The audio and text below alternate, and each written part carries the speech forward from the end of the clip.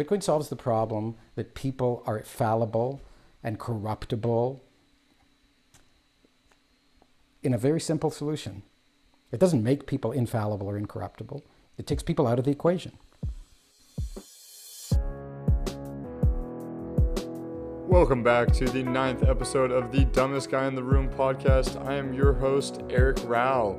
Today we have Tomer Strolight, our second Canadian in a row, and we jump into many things along the Bitcoin rabbit hole, including how Bitcoin is a choice that we have to make, the decentralized network that is Bitcoin and the network effects that stem from it, how Bitcoin has integrity, and many other things. Tomer does a great job of explaining things to us at a base level, but we also do get pretty deep, so I hope you're ready for an awesome episode and some really fun knowledge coming from Tomer. Don't forget to check those show notes for some great resources, and I'll catch you after the show.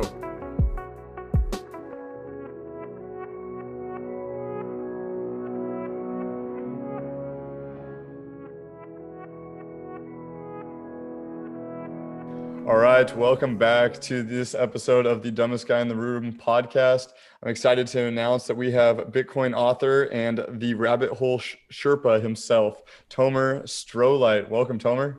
Thank you. Nice to be here, Eric. Appreciate you jumping on today. How's everything been going over there in the Northeast?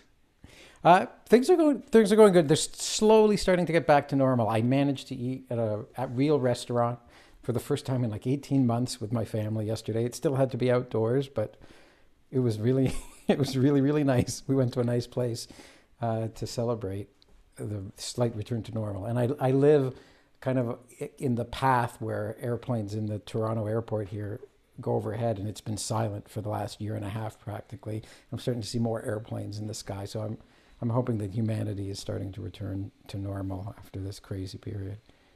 Always good signs when things start to get back to normal, for sure. Well, Tomer, if you don't mind, could you just give us and the reader a little bit of background about yourself and who you are? Sure. I'm 51 years old. I live in Canada, immigrant. I immigrated here as a child. I was born in Israel, and I have lived here all my life. I mostly had a career as a business person.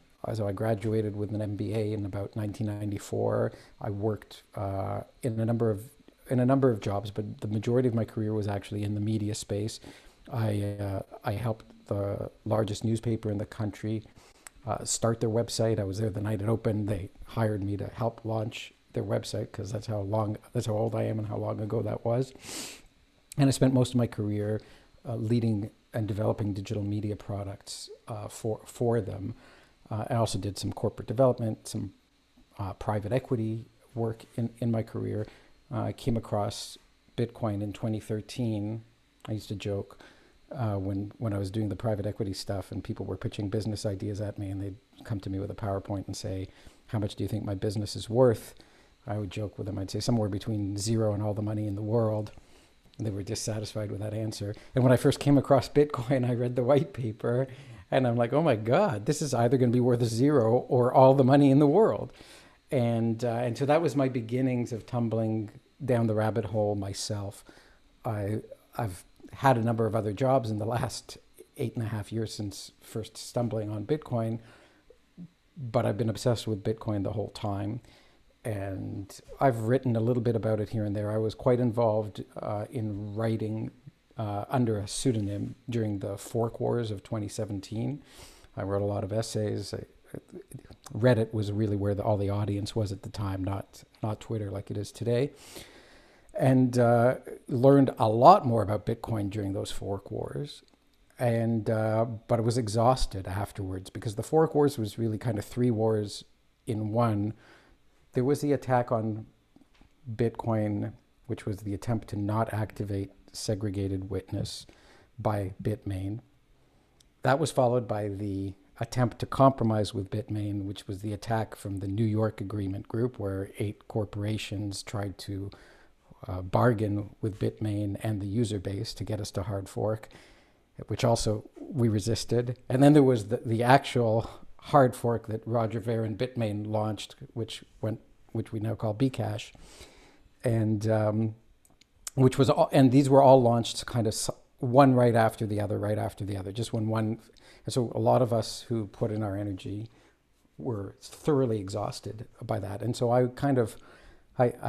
went to recover and stopped writing about Bitcoin, and it was just busily working away until 2020, when I found myself not working anymore because of all this pandemic stuff, and found that I had a lot more that I wanted to say about Bitcoin again, because it had been building up inside of me for 2.5, 3 years. And so that's when I decided, I've got this time, I've got these ideas, I'm going to dedicate my time to writing about Bitcoin. And that's what I started to do. Very nice, and we definitely appreciate your writings. They've been very influential, and a lot of people are able to use those and help send them to other people, and kind of like your tagline is the rabbit hole Sherpa. So a little guide down the rabbit hole. So what was it when you read the white paper, back in 2013, that really stood out to you and made you realize that it was in fact either zero or all the money in the world? Yeah, I guess I'd had two shocks in my life on a monetary basis. And the first one I don't even really know. I think my parents must have told me about it, because we were immigrants from Israel, and back in those days, they had these monetary devaluation events, and you couldn't take your money out of the country when you left. So the Israeli currency used to be called the lira, and then they devalued it and they called it the shekel, which I think was like 100 to 1. And then they called it the new shekel, which was another 10 to 1. So they were just taking zeros off of the money. And I knew that this could happen, but I was really little at the time. And then 2008 happened, and I was already an executive at a large company. I was working my ass off to earn money for the company. And I saw, making $1 million here or $10 million there, or even sometimes making 30 or 40 or $50 million over a couple of years. And it took a tremendous amount of effort. And to make the profit, like a couple of $1 million worth of profit off of earning $50 million worth of revenue, was just a tremendous amount of hard work. And I saw $800 billion printed into circulation in one single day as a bailout for people who blew that much money. And I realized all the effort that I was putting in, and that all the people who I was working with were putting in, could just be erased, could be flooded over, swamped by the stroke of a pen. And that the game was, I knew deep down inside the game wasn't fair. I was still very much into innovation and building value. And then I just saw more and more and more of this, of the game not being fair, is the way that I'd put it. And so when I came across the white paper, I saw a game that was fair. Like, there's nobody, without doing any work, can print 800 billion Bitcoins because they fucked up. Like, nobody can print any Bitcoin without doing any work. That made a lot of sense to me. The supply cap made a lot of sense to me. The decentralization, that anyone could participate, anybody could leave at any point in time, anywhere in the world, without any permission. All you needed to do was generate a random number and you're in the system. You never had to identify yourself. So this was for everybody, everywhere in the world. And I could see how dominant a value proposition that is, to being the subject of some bureaucrat who doesn't respect money because they can conjure it out of thin air. Like, it's easier to articulate my thoughts on this now that I've thought about it for 8 years.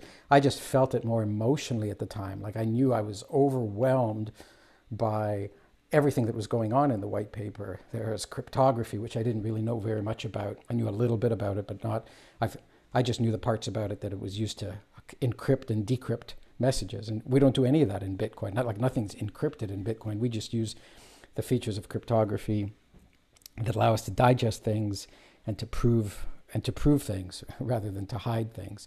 So it's the other side of the cryptography coin. But I knew that there was something really special here, and it was introduced to me by someone who I knew to be a good thinker and a solid computer scientist. And so I took a lot of time to study it. But that was the initial reaction. And maybe the initial reaction of that being, oh, this is either going to fail or it's going to be all the money in the world, probably came from that part of my subconscious that used to make that joke that I told you about, right? And I'm like, oh, Jesus, sometimes satire becomes reality. Very nice. Yeah, it's kind of definitely ironic how that played out, in your head, and Mm. then led you to really start doing the research and diving in, Right. making you intrigued. Do you Yeah. remember where you were when you first read the white paper? Okay. So it could be a it could be a false memory. I think I was at the office that I was working at the time. I was running the private equity office of a large financial company that was headquartered in Montreal, Canada, but I was running their Toronto office. And again, I think someone on Reddit who I'd met had sent me this thing. I hadn't heard of Bitcoin yet, so it was in a philosophy Reddit. And he sent me. He says, "Have you ever heard of this?" I said, "No, I haven't." He said, "Oh, you should read about it. It's computerized money." And I said, "Start by reading the white paper."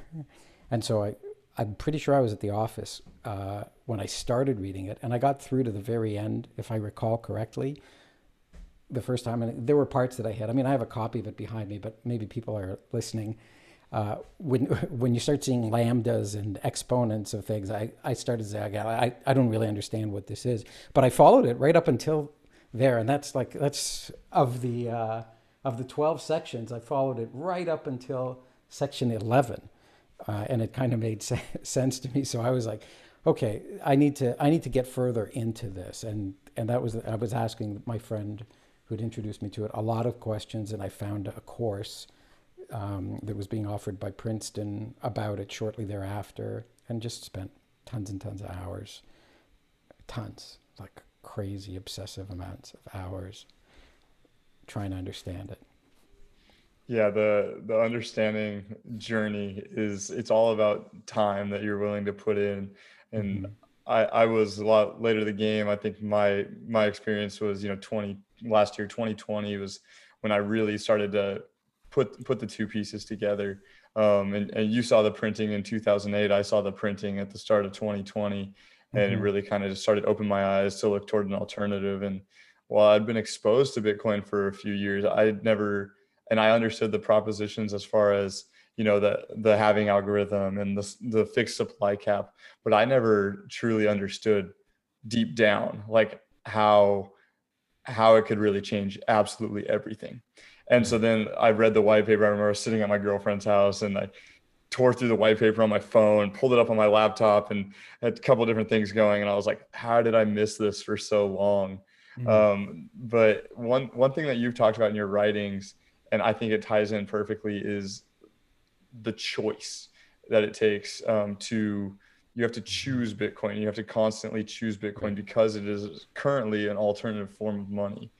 So Yeah. that to me was a theme that I saw in almost all of your writings, whether it was like at the top level of your writings and some things that you wrote directly about choosing Bitcoin, and in other ones, I felt like it was an underlying theme. Mm-hmm. Was that intentional along all your writings, and have you noticed that is the case? Yeah. Yeah. I set out to write this Why Bitcoin series. One of my strengths had always been being a concise writer. And I know that we live in a time where people don't have a lot of time. And there's already a lot of great writers in the Bitcoin space who write longer pieces. And I had been writing I had started writing again, and I had floated a draft of one article in front of a friend, and he said, Tomer, you really need to answer the question why. Like, why should somebody care about this topic? I was writing about self-sovereignty at the time. He said, why should anyone care about being self-sovereign? And it was really good advice, and I cleaned up that article and I published it. And then I said, you know what? There's so many questions why that people have about Bitcoin.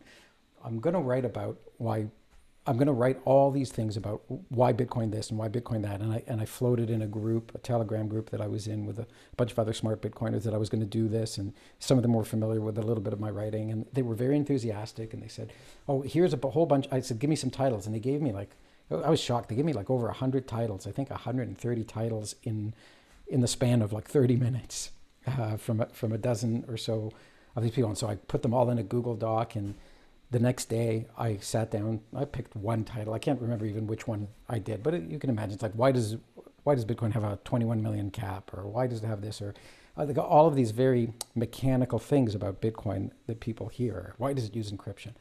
And I couldn't get anything out of me, right?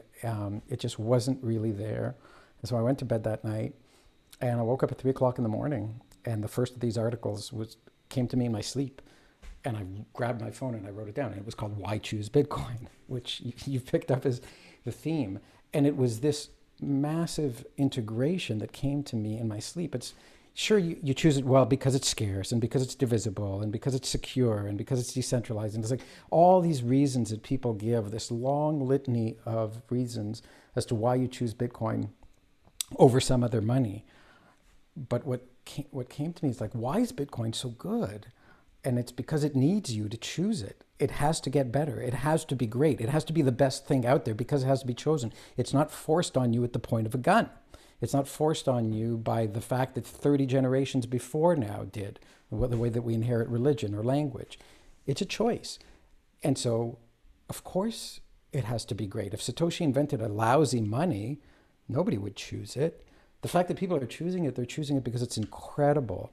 And when someone says, when people talk about network effects and they say that something has to be 10 times as good or 100 times as good to replace the previous network, well, look, people are starting to choose this over something that's been around, if we're talking about the current fiat money regime, for 50 to 70 years, depending on when you think it started, maybe even 100 years. To choose it over gold, it's for something that's been around for over 5,000 years. So how much better is this thing for you to choose it? And you've got to choose it, right? Nobody's forcing it on you, not at this stage in history. And so that was what I realized. And I realized, unlike gold, which can't get better because it's just an inert element, Bitcoin can get better. I fought a goddamn war for getting it better into segregated witness, getting that activated. So Bitcoin gets better, and you can fight for it, and you can choose it. And the people who fight for it care about it because they're improving it for themselves. It's not like the fiat money regime where the people who make the rules are not the common people. They're some kind of elites. I don't even, calling them elite, they seem so mediocre and so subpar and so sub-average in every aspect of what they say and what they do and how they look even. I don't know what that fiat regime is, but it certainly doesn't ask you to choose it. It imposes crazy ideas on us. And so here, like, who's going to win? The one that needs to earn your choice. So I'm going off on a bit of a soapbox here, but that was the big indication to me. And I thought, why try to argue to someone? Look at how divisible it is compared to gold, or look at how easy it is to authenticate compared to gold, or look at how scarce it is compared to fiat. It's like, yes, all of those things. Well, why every one of those things? Because it has to earn your choice. And so that was the first article in the series, and I think it spurred my creativity to then go into deeper topics and other facets of Bitcoin, never letting go of the notion that you as an individual have free will and you choose.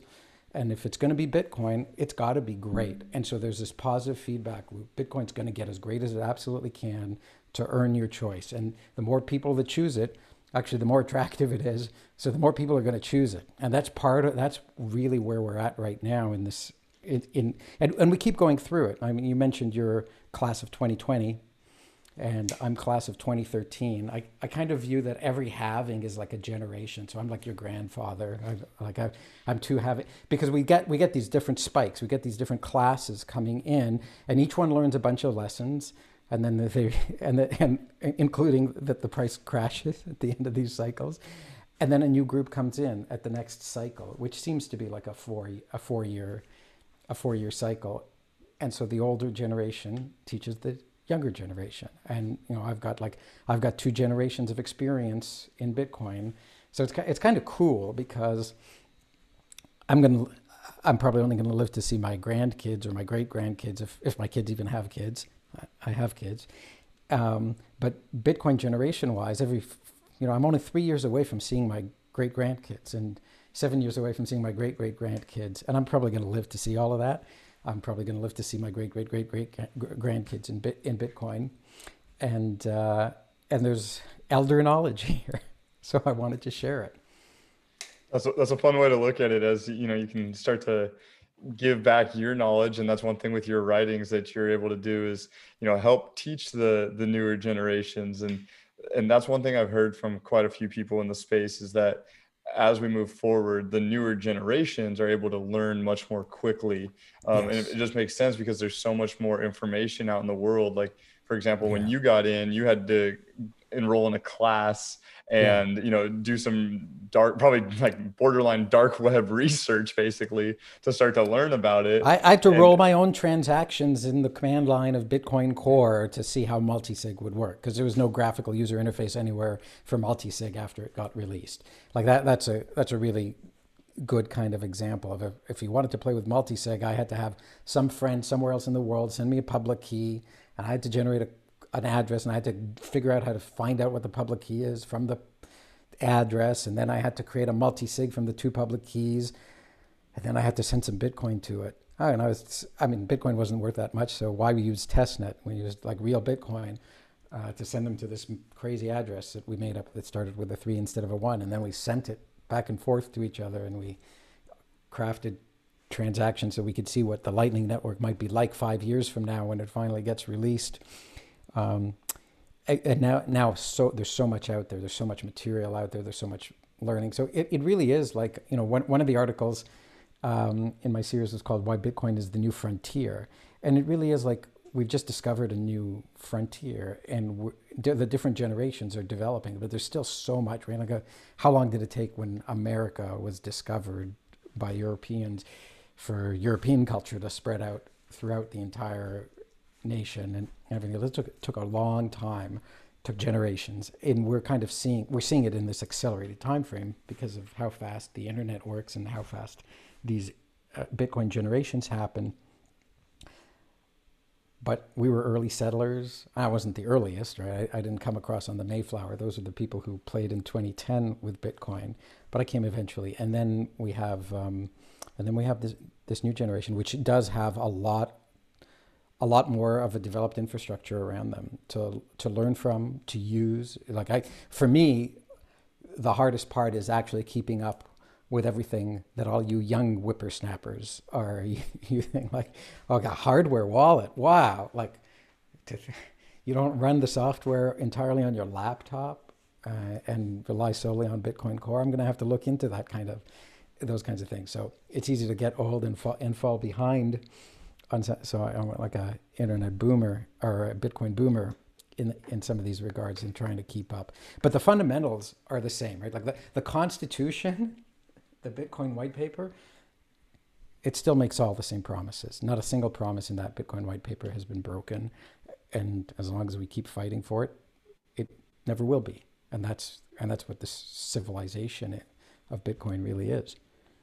yeah, it's pretty cool to see how far it's come. Like you were saying, you had to run all your own transactions, and nowadays, like people like me and pretty much actually everyone takes it for granted how easy it is to just jump online and send a transaction to whoever, Mm. wherever. It takes your couple confirmations, but you don't have to actually go into the core program and run it yourself. And so it's pretty crazy how far the technology has come. And one thing that is often the Bitcoin network is compared to is, the network of the early telephone or the early internet.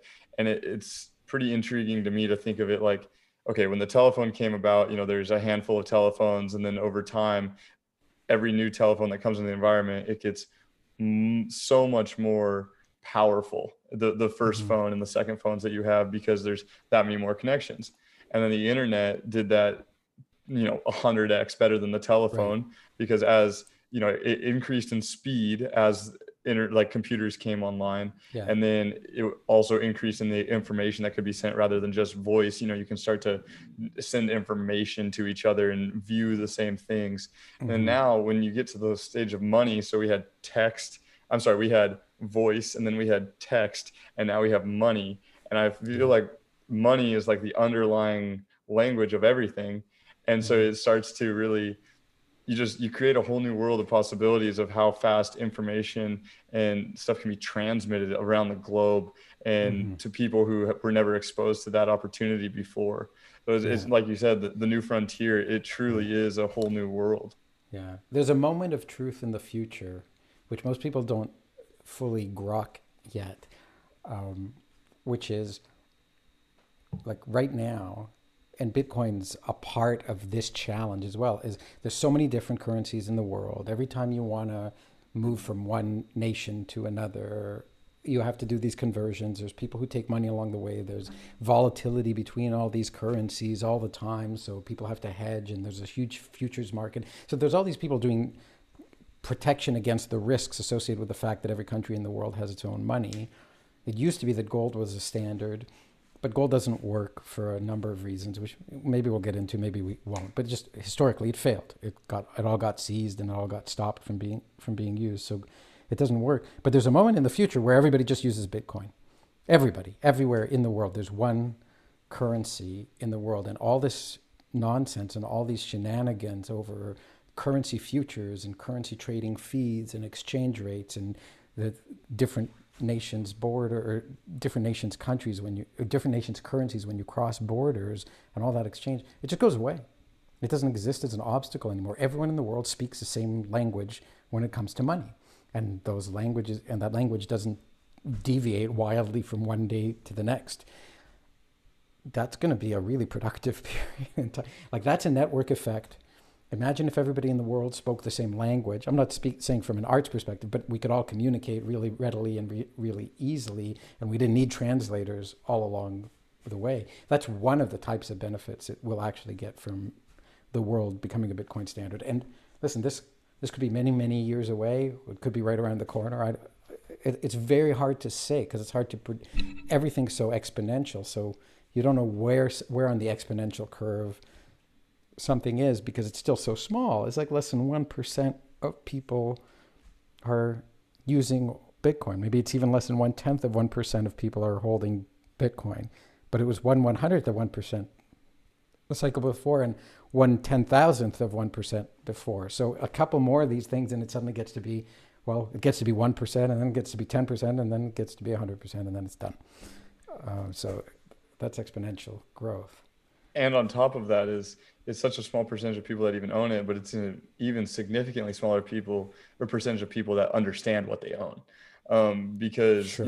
There's a lot of people out there who don't fully grasp what's going on yet, but they know it's something to hold as a hedge. Yeah. And I don't think it's that crucial that everybody understand it to that. Like, I don't understand how the internet works really. I mean, I've got some notion of there's packets of data and there's error checking protocols and there's routing. So like, I understand that much. Most people don't even understand that much. I spent 12 years in an internet career, at least. But people don't have to understand how something works for it to work for them. We don't understand how cars work. We don't understand how refrigerators work. We don't understand how microprocessors work. We have the vaguest notions of something to do with binary, or something to do with turbines, or something to do with internal combustion.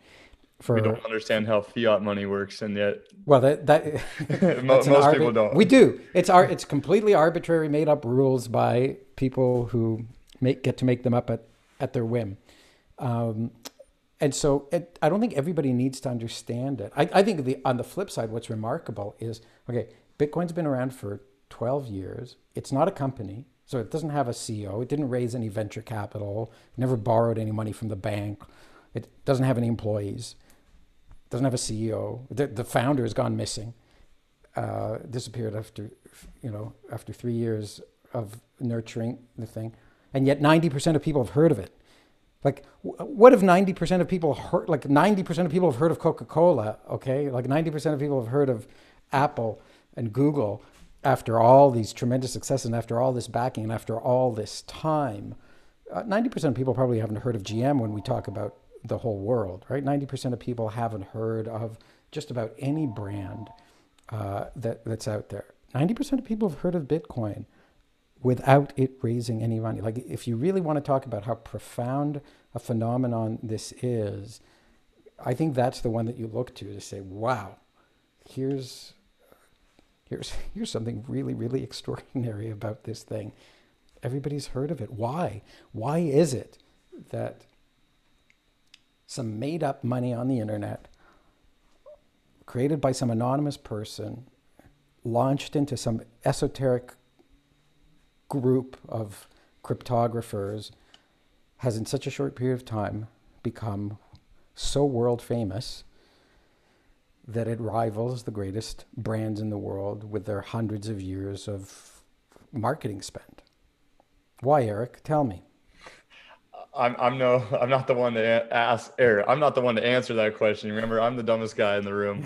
That's what I have you on here for. I'm curious. I'll offer my answer, but I'm just asking you, why do you think, I would what do you think say is contributing to it?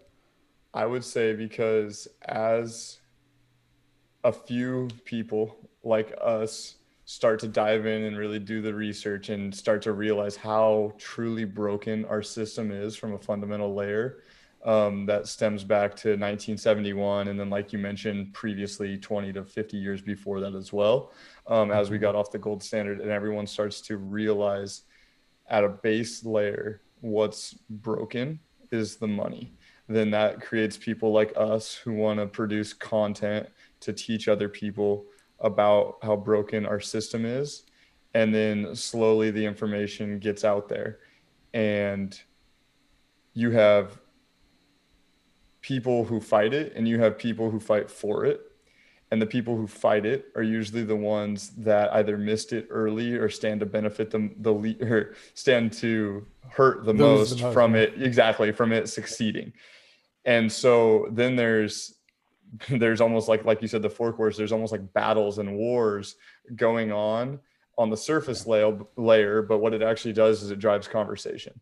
And so it almost brings the any press is good press style of argument, because on CNBC every day they're arguing about it, but what that means is every day a few million people are hearing about it. And if Mm-hmm. only 1% of those few million people go out and do some research, maybe 1% of that 1% finds the white paper, and then they start Mm-hmm. to realize, read it and it clicks, and maybe 10% of the people who read the white paper finally it clicks. But Yeah. if each day over time there's more exposure to it, that drives further adoption as people start to critically think for themselves and recognize that the very fundamental layer, our current system of money, is broken. And then when you zoom out, money touches everything, because half of every transaction, as Phil Geiger said on my second episode, half of every transaction is the money. And so if I can't go to the store and buy a shirt for a can of beans that I have in my closet because it's not money, I have to use money, or US dollars because I'm in Portland, Oregon. But that money is broken. It starts to create bad signals, and bad signals across leads to a lot of noise. And therefore there's confusion around price. There's confusion around value, because 10 years ago, I'd go to the store and buy my shirt for $12. And now I go to the store and my shirt's $45. And if I want a nice brand like Lululemon, my shirt is $68 or $78 or whatever it may be now. And those prices, like 10 years ago, when they first started, the $800 billion printing, were completely different numbers that we were looking at. And so Mm-hmm. over time, you start to really zoom out and realize how broken things are. So that's why I would say. Yeah. Well, you're not as dumb as you say you are. I think you're very much on the right, like not just even on the right track, like literally on the right track. And the only things that I might add to what you're saying are just a slightly different perspective, but of the same story. It is there. There's a small group of people who recognized early on the advantages of this alternative system and some of the weaknesses of the incumbent system, and they started to talk about it. And there's a lot of other people who knew stuff was wrong. Like if this had been launched in 2000, in the year 2000, there weren't enough people who sensed that something was wrong. But after 2008, and certainly now after 2020, people know something's really, really wrong with the money. They don't know what, because it's such a mysterious system and it's cloaked. And the people who we trust are actually the people who we shouldn't trust. And so there's a lot of confusion. But there's clear answers. There's rational, logical explanations on this side of the fence. Bitcoin makes sense. Money should require energy to produce and time to produce, right? Like that's one of my articles. Like, why does Bitcoin take time and energy to make? And it's a very simple idea. You have to put in time and energy to earn money. So how can it be fair if somebody else gets to create it out of thin air without putting in time and energy? Well, Bitcoin can't be created out of thin air. It can't be created faster than the schedule allows, and it can't be created without energy. And so people hear that, and again, they may not put together all these great big picture ideas, but they say, that sounds fair. That's not something where I work for 20 years in my career and I manage to actually make a business that earns $50 million a year in revenue and makes $2 million a year in profit. And then somebody goes and prints $800 billion, making what I did worth a tiny fraction of what it was. And they didn't put any work into it. And they didn't have to find customers and they didn't have to work for real. They just signed a piece of paper and a whole bunch of other pieces of paper came into existence. So there's this justice and honesty and integrity inside of this system. And I think that's kind of what's profound. You read the white paper, and the white paper doesn't really speak to these moral items that we're talking about here, but it really does come down to a very moral thing, and not just politically left or right or this or that. It's right that you should be able to work and earn a living. And it's wrong that anybody should be able to get what you got for no effort. And that's and if you want to say the money system is broken, what's really truly broken about it? That's the most broken thing about it, that it's totally unfair in so many ways, the most fundamental of which is there are people who don't have to earn it to get it. And they have, and they're not any longer just skimming a little bit off the surface. They're not like printing, we'll steal 1% per year. It's like 25% of the whole GDP per year that they're increasing the money supply and rewarding themselves with. And the cumulative effects of this, the compounding effects of this, we see them when we see what percentage of GDP is owned by the middle class, and how much has it grown, and what's owned by the top 1% or the top 1% of the top 1%, and how much it's grown. WTF happened in 1971.com. If anybody hasn't been to that website, you can just see, since this new regime of money came in, how nearly instantly, like within a year, deficits started to explode, the divergence of the income of the middle class from the productivity of the civilization, the extraordinary reward that started to shift towards the financial class. Like, it's a reality. It's there in the charts and in the basic numbers. So where were we? So yeah, no. So okay, no. The question was, why do 90% of people know about Bitcoin? Because everybody's a victim of this thing, right? And everybody knows that there's something wrong, and I would say this is a really positive sign. And everybody has some sense of hope. Right? They're not all resigned to the fact that there is no hope. If there was no hope, they would hear about Bitcoin and they'd say, don't bother me with Bitcoin. Either this is fine. There's that famous meme of the dog sitting in the room that's on fire, drinking coffee, saying, this is fine, which is what the fiat system is. But people would say, this is fine, or they would say, don't bother. There's no hope. The powers that be are too powerful. We just have to accept our lot in life. And no, 90% of people have heard of Bitcoin. They're curious. They're researching it. Many people are buying it. Some people are fooled by shitcoin scams. They want to get the hell out of the situation that they're in. And that's not 90% in America. That's 90% in the whole world have heard of this thing that was just invented 12 years ago and has no employees and never has had any. I mean, that's just so extraordinary. So it's an idea when people talk, you cannot stop an idea whose time has come. How about you cannot stop an unstoppable idea whose time has come, with unstoppable software behind it, with decentralized cryptography behind it, that is itself unstoppable. That software is unstoppable. It's compounding the effects of unstoppability. So that's why 90% of people have heard of it, and I bet that statistic is old. Yeah, I agree. And one thing that you said in there was the timing. And I think the timing was huge. And I mean, there's a reason that the very first block has the post, Chancellor on the brink of the second bailout for the banks. Yeah.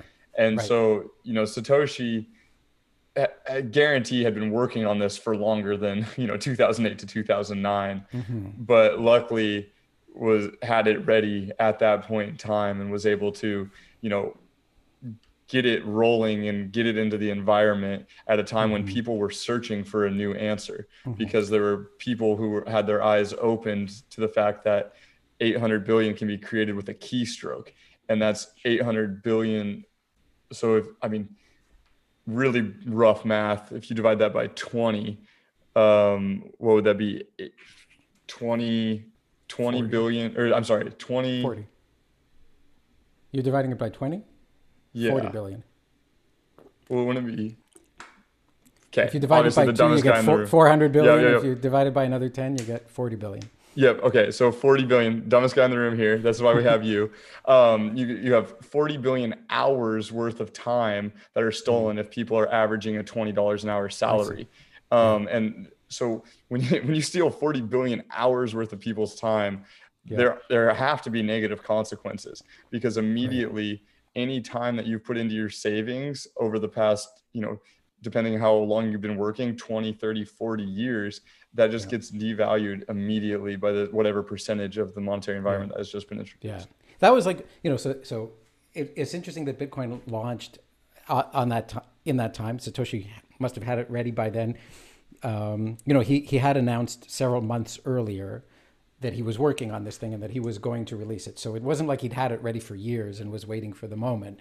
He had it ready for maybe a few weeks and was waiting for the best moment. But the circumstances were definitely heating up and getting right for it. And he probably could have launched it almost any time prior to then. So it is this remarkable historic opportunity that he saw to actually have this great headline from the Financial Times in the Genesis block.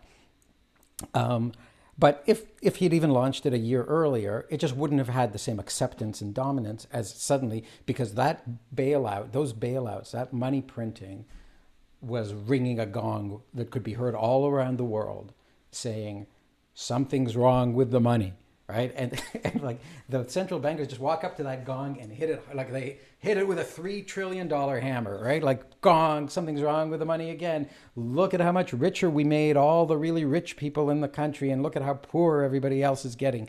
It seems to be working. We're going to keep on doing it. Let's ring it with a $6 trillion gong. So no wonder everybody in the world is hearing about this thing and like hearing the tune and saying, wow, there's one and only one escape right now, and it's Bitcoin. So how does the fixed supply cap help to really enforce the rules of making it a more fair system? Oh, that's a good question. I guess that there could have been a variety of monetary policies.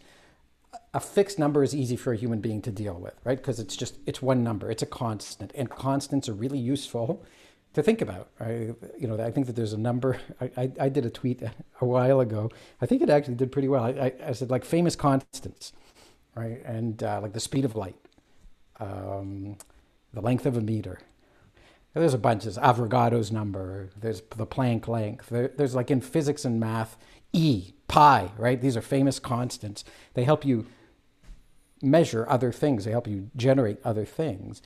And because they're not moving targets, they're steady. And so when we say 21 million, we know exactly what the total supply of Bitcoin is. I personally tend to view it as, although 18.75 million of them have been discovered and put into circulation, there's 21 million. If you own 21 of them, you own 1/1 millionth of the total circulating supply. If you own 0.21, you own 1/100 millionth of the circulating supply.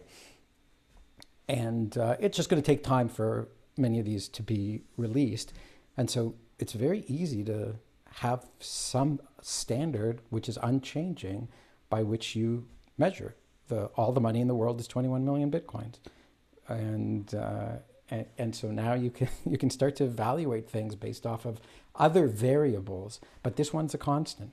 This one can be in all the formulas. Like we can actually have a sane discipline called economics, because the current discipline called economics is just everything's a variable, and it's subject to arbitrary random changes by people who've been put in charge of changing those things. And it's gotten worse and worse and worse. It was one thing when the dollar got devalued once in every 30 years from $20 per ounce of gold to $34 per ounce of gold, if I remember it correctly. But then it's like, okay, it's whatever. It's like you can watch it by the second, and it's changing, right? Versus what? Versus gold, versus the euro, versus another country's dollar. These things are all in constant state of flux. There's no constant in economics anymore. And so the whole field is just garbage. And it'll get fixed along with everything else that Bitcoin's going to fix eventually. It's tough to build a house when your ruler's changing lengths every time you look Constantly. at it. And that's the perfect point is you can't ever measure anything, might as well your purchasing power, your future savings or anything if everything's always changing. I mean, you think about if you're trying to retire today and say someone has $3 million in the bank and they think they're going to live for another 20 years and they want to retire. Well, it's like, okay, yeah, right now they could probably live for 20 years off $3 million if they're smart and invest it, getting a couple percent. But in 10 years, is $3 million we don't know. do anything? I honestly don't even know. Like I figured through this whole COVID lockdown situation and all this craziness of the last year and a half, I figured we'd kind of hunkered down. We'd saved some good money. We were ready to resume as things got better. And so things are starting to look up. We're talking about going on vacation again. We're looking at the price of vacations. It looks like it's gone up 50% versus what we remember it being last time. So it's suddenly, well, maybe we don't have enough saved up for a vacation. Maybe we have to take less vacation. And that's no surprise given what we've seen in the money printing, right? Like we shouldn't be surprised, but it's still, even though we knew it was coming, and this only proves our conviction and everything we said, it's still really disappointing, right? It's look, because the fact is prices have gone up by a huge amount. And the people who are going to go on those vacations are not the people who worked through the recession and worked through the lockdowns. They're the people who already had financial assets going into it and didn't have to do any work. Or maybe some of them bought a lot of Bitcoin. But the handful who, there's not a lot of people who bought Bitcoin and protected themselves. There was a lot more of the already wealthy class that did really, really well by this. Where did the government handouts go? Some of it went to help protect low-income people, but the vast majority of it went to keep businesses afloat that would have otherwise gone under. And the accounting behind that has not been well audited. It hasn't been checked. And even more of it went to clearly financializing the stock market, because even though everything was suffering from being locked down, stock prices didn't come down, which is like, why is that? It's a bubble of money inflating the whole thing, I guess. I thought the CPI was only 3.4% though? Yeah, talk about, and I think this is where the more they tell these fibs, these tales of CPI is only 2%, or it's only going to be 3%, or it's only temporary, or negative interest rates are good for you, and inflation is good for you, and people aren't that stupid. They're not falling for it anymore. And this is why I say I'm so unimpressed by this. Either the people running this system don't have any conviction in it themselves either, or they're not very smart. They're not very skilled liars, or they think we're really stupid. And maybe we were so trusting that the system, when it was only skimming off a couple of percent a year, giving it to some elites, nobody really noticed it. It still kind of worked. It's like, it wasn't worth fighting over, right? We weren't losing 25% a year or more. And the people who were in charge of those systems maybe were running them with a little bit more responsibility, or the system wasn't as broken so that they could run it a little bit more stably. But the brakes are broken on this thing, and the gas doesn't work, and nothing's working about this thing anymore. And they just and the limited tools that they have, which is to print more money and lower the interest rates even more, it's like throwing gas on the fire, and it's not fine. The brakes are broken, the gas is stuck down to the floor, and there's no letting go at this point. It's they just can't seem I guess maybe we're both about to say we're listening to the Federal Reserve statement, and it sounds like they know that what they're doing isn't helping, but they're going to continue doing it until something gets better. Right? It's like the beatings will continue until morale improves, or this, this. We're just going to continue doing this thing that isn't working. Which there's that famous saying. I don't know that I quite agree with it, but it says the definition of insanity is doing the same thing over and over and expecting it to work, expecting different results. And I don't think that's insanity. I think insanity is a whole other thing, but it's clearly not smart. It's right, and yet that's what we're to the extent that they're saying, oh no, we're not doing the same thing. We're doing more of what we did before, right? It's not the same thing. Last time we only put in $2 trillion. This time we're putting in $6 trillion. Like, so now it'll work right. And it's like, what you don't understand is just printing money doesn't actually change the economy. It redistributes the ownership of the economy to the people who you're handing that printed money to, because we can't tell a real dollar apart from the one you just printed, because you claim that they're both the same thing. So I can't tell an earned dollar apart from an unearned dollar. They're mixed together, hopelessly scrambled together. And it's not fair to the people who are earning dollars. And it's really advantageous to the people who are getting these unearned dollars. Couldn't agree more. One thing, I was listening to a podcast with Dominic Frisby the other day, and he said, in 2004, he was talking to people about the flaws in a fiat dollar system. And every time he said that word, he had to explain what fiat was to people and try and define the terms. And now it's like you start to see people are starting to wake up, because more people have heard the word fiat. And slowly over time, it's when you have a conversation about Bitcoin, you say the word fiat, you don't have a glazed look over people's eyes. They understand that. Like, what's the word fiat? And in fact, I think what's going to happen is the word fiat is going to become so ingrained in the lexicon that it'll actually take on a meaning. And the word comes from the Latin meaning by decree, but it's going to take on a meaning of like fake, right? And so people are going to say, don't be so fiat. He's so fiat, right? Like, and it might actually, we might live to see this. It might actually replace the word bullshit, right?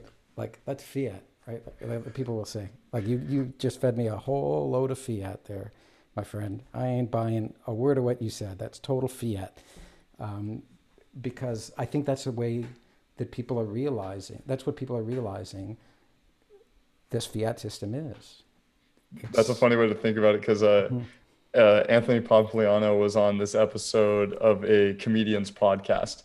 And basically the comedian brought him on there to just like kind of try and learn about Bitcoin. And the whole time, he was talking about how he didn't really own any, or he didn't own any. And Pompliano was messing with him because he kept calling him a fiat bro. And, it was like a little degrading term to him of, throwing some shade at him. Yeah, and so the word fiat's going to be an insult, right? It's going to be an insult or a swear word, or, it won't be the first four-letter word starting with F that becomes a bad word. There you go. It'll be the fiat system will be looked at and taken to a whole new level of meaning. And one thing you touched on a bit ago was Bitcoin's enforced by physics. And then as we just talked about, the 21 million supply cap and the rules of Bitcoin's rules. And then you just spoke about how humans have changing rules. So can you dive like a little deeper into like how, because we understand how Bitcoin has its rules and humans have their own rules in the fiat system. Can you touch on how like physics is used to actually reinforce the rules of Bitcoin and why those are unchangeable? Yeah, I'll try. So this is what comes down to the idea that what we call proof of work. I'm trying to do this quickly. Basically, there's a type of mathematical function called a secure hash algorithm. So for everyone who's heard of SHA-256, that's what the SHA stand for, secure hash algorithm. And all it is it's a function that takes in any input, like the Library of Congress or a single book or a single word, any kind of any input that could be digitized, a song, and it produces from that, no matter how big it is, it produces an output that looks like a random string of 256 ones or zeros. Could be, and that turns out to be a really big number. That's as big a number as there are atoms in the universe. in the visible universe, right? Like, there's a 2 trillion galaxies we can see. You take all the atoms in all 2 trillion galaxies. That's how big that number is. And there's like, it just as a comparison of holding a bottle of water, there's something like a trillion atoms of water inside this bottle of water. So it's a huge number. So it's very unlikely that you're going to find 2 inputs that come out to the same output. And it can be done really quickly. It's a very fast algorithm at creating this random string, but it's always random. So if you are putting something into it and you're trying to get a value out of it, a particular value, if you're trying to get one particular value, you'll work at it until, the universe, you'll be working long after the universe has expired and you still won't find it. But if you're trying to find a range of the numbers, let's say you're trying to find an output that starts with 30 zeros, right? So the odds of that are 2 to the power of 30. The only way to figure that out is to actually do about 2 to the power of 30 computations, each with a different input. And that in each computation takes some energy, which is physics in the real world. And that's that's the basis of proof of work. Proof of work is a target value within a range, a huge range, but a limited range nonetheless. And Bitcoin only accepts valid blocks that have done the necessary proof of work. We're not going to go into all of it here because it really is a good 30-minute lecture as to how what gets hashed is the hash of the previous block, the header of the previous block, and the root of the hash of all the transactions inside this block. So we do a lot of hashing in Bitcoin because what hashing does is it takes these huge strings and the whole history of the blockchain and represents it as a single 256-bit string, which is only 32 bytes, which is like typing 32 characters on your computer. And it's able to condense that into some other way that nobody could forge it, that nobody could duplicate it. And so all this physics has to go into generating valid blocks. This work has to go into it. And that's the rules of what makes something valid. No decree by any fiat bureaucrat says, these dollars are real, these transactions are real, trust me, they're good. Provable math that required physical exertion, physical use of energy to generate is the rule. So I hope that's kind of the explanation, right? Like the only way to make a valid block is to use real work in the real world. And the reason we do it, which is interesting in and of itself, well, maybe I should finish that point and then get to the reason we do it from a computer science perspective. But there's no person, like Bitcoin solves the problem of the fact, this is just a side note here, Bitcoin solves the problem that people are fallible and corruptible in a very simple solution. It doesn't make people infallible or incorruptible. It takes people out of the equation. And it replaces them with infallible, eternal, unchanging laws of physics and mathematics. That's the innovation. Like, honestly, right there, that's the thing. That's a system, the first system we've ever had, the first man-made system that is incorruptible because the human beings are taken out of the equation. Human beings can do the work, but human beings can't change the rules. That's what we fought the fork wars over. Yeah, Human beings trying to change the rules. So, and that's what we hold so dear and so precious. This system works because it's incorruptible, not because we found some incorruptible leader, and now we hope that when he goes away and the next one comes in, they're not incorruptible. Nobody can change the laws of physics. Nobody can change the facts of math. They're like this, there's these universal laws, and that's what Bitcoin adheres to, and so that's why you can trust it for the rest of your life and for the rest of the existence of the universe. Yeah, what's the saying? Absolute power corrupts absolutely. And so, if you put the power to print endless supply of money in the hands of people who benefit from money being printed, it's going to corrupt them and they're going to print the money. And so if you have to take that power out of their hands. Right. So I would create like an opposite saying to that, which is the absolute elimination of power absolutely eliminates corruption. That's Bitcoin.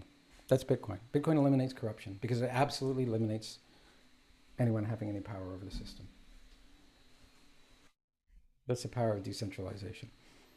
That's why decentralization is so important. It's the most important thing. And it's an amalgam of a whole lot of different things, like making sure that the development is decentralized, that the nodes are decentralized, that the mining is decentralized, that everything is about Bitcoin is decentralized, and there's a fight to be fought at every layer of that within Bitcoin. But remarkably, it's decentralized at every level. Sometimes almost to a fault, but it can never be to a fault because it's an ideal, and we always have to keep it decentralized as much as we possibly can, whatever Most costs definitely. that may bring. I like that a lot. So you said touched on a lot of different things there. One thing I want to make sure the listeners know in the show notes, I'll have a description of SHA-256. There's a really nice YouTube video The that one has by been three blue, made. one brown. You know exactly what I'm talking about. Yeah. Very, very helpful and informative video to help kind of comprehend and understand like how How ridiculous, big? ridiculously Right. large this number is and the algorithm that secures it can be. So I'll make sure to include that in the show notes. Definitely check that out if you're a little confused by the description there, because Tomer has some pretty good insight on that stuff. So That's fair. It's very hard. um, It's a mind-bogglingly large number. It's so big that you can never wrap your head around it. But what's kind of an important thing to appreciate, or just a nice, it's not important if you don't appreciate it. Bitcoin's not going to stop running, but it is kind of nice to appreciate that people like Satoshi and other people who came before him, like Adam Back, who actually invented proof of work, or was one of the various people who discovered proof of work, weren't so what's the word I'm looking for? Intimidated by the size of these numbers. And they said, okay, they're big. I can't wrap my head around them, but I can still work with them. I can still do math with them.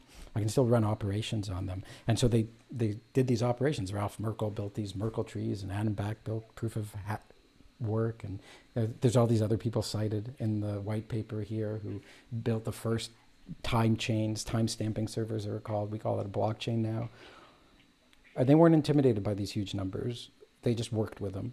And that's kind of the advice I give to people is like, don't try to say, I got to understand how big this number is. Right? You watch that video for sure. It's a fun video. It shows you just how, if you had as much computing power as 1,000 Googles, and every person on the planet had as much computing power as 1,000 Googles, and there were 4 billion Earths like that in the galaxy, and there were 4 billion galaxies like that, and they were, and you took and you took something like 400 billion years, you'd still only have a 1 in 4 billion chance of guessing one of these SHA-256 numbers. So you're not going to be able to follow along. You're just going to be able to see how powerfully compounding this thing is, but you don't have to. The computer doesn't care. It's just processing 256 bits and cramming them and crushing them really quickly, and it's not actually digesting the entire universe. It's just digesting one number out of those possible numbers in the universe. But that's where your security comes from, is the fact that nobody's ever going to guess if you generate a random number in this range from 0 to all the atoms in the universe. Nobody's ever going to guess that number again. And don't lose it, because you're never going to find it again either. exactly, it's never coming back if you lose it and you lose your keys. One thing that I say, this is, since people's heads are a little bit spinning, this is an interesting concept. So you generate one of these random numbers that's a 256-bit string, which is your private key. Which, you can use it for other things. But I'm telling you, it's your number. And you say, well, how can I own a number? Well, nobody's ever going to know this number ever again, right? No matter how many people live over the life of the universe before it goes, nobody's going to generate that number again. It's so random out of such a large possible range of numbers that it's never going to be known again. So it's your number, and you can use it. What can you use it for? You can use it to store your Bitcoin there, right? You can use it for other things too. It's what's called a private key in public private key cryptography, but it's your number. Nobody else in the world will ever know it, ever. So you can say, just like when people point out to the stars and say, oh, that's my star. Well, that's not really your star, but this number is yours in a sense, because nobody else can, like if you keep it a secret, nobody else can know it. Nobody else can look at it. Everyone can see the star up in the sky, even if it's visible with a telescope, then everyone with a telescope can see it. But nobody can see this number of yours. Don't let them. because they'll steal your Bitcoin. But it's your number. And so I think that's a really cute consideration, because when we talk about ownership of Bitcoin, we really are talking about controlling a private key. And so we're saying, well, you own that number. And so I like to be explicit about it with people. It's like, this is really your own number that nobody else will ever know. You can generate millions of them. Your computer will store it, right? We try to use a different address, which means a different private key for every address we have, although we might have a master private key that generates all the others. But I'll stop there with spinning people's heads. You can own a number is what I'll tell them. And it costs you nothing to own the number, by the way. You can own a million, billion, trillion numbers that nobody will ever guess, and it'll cost you nothing to own them. But don't show them off to other people, because then you won't own them anymore.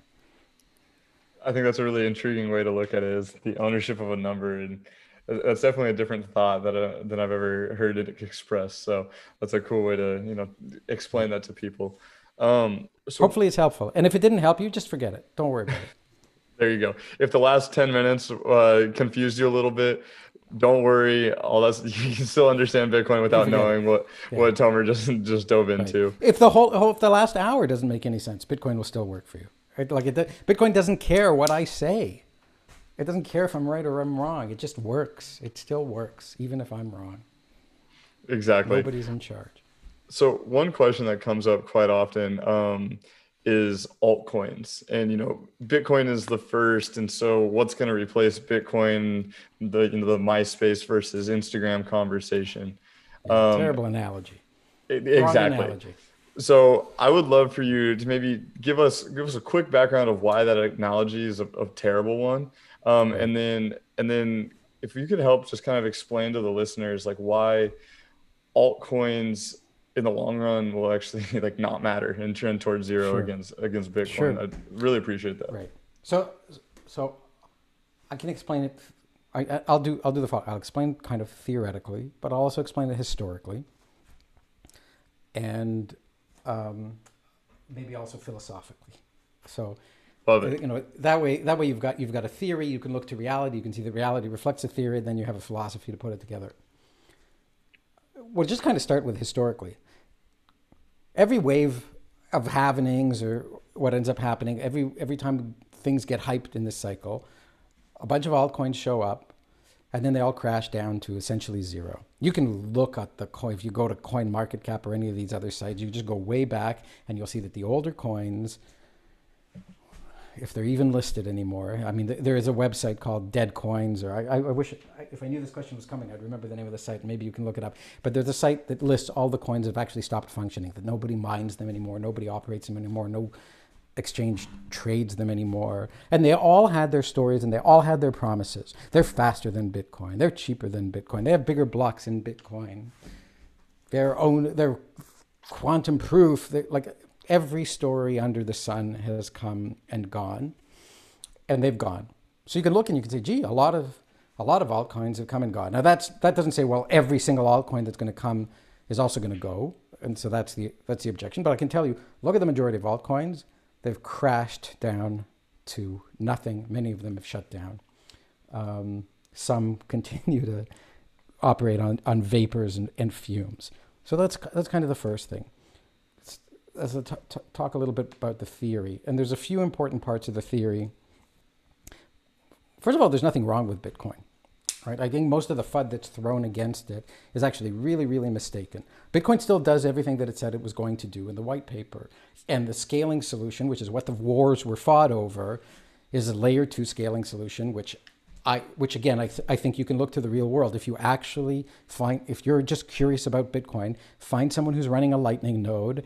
Watch them do Lightning transactions. Watch that they're instant. Watch that they cost 1 Satoshi to send whatever amount of Bitcoin you want to send over the Lightning network. You don't have to wait 10 minutes for it to confirm.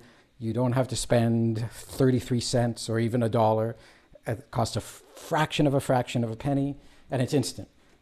Bitcoin's already doing that, and it's finite. And what do none of these other coins? So that none of these other coins actually do that, and this is what they're all chasing. What's also not true about any of the other coins, none of them have had a founder that disappeared, that nobody ever knew who they were in the first place. They're all centralized. to varying degrees, but I mean, let's start with the founder. If you're interested in some altcoin, I have to watch my mouth here. If you're interested in some altcoin, I bet you know who runs it. That's a problem.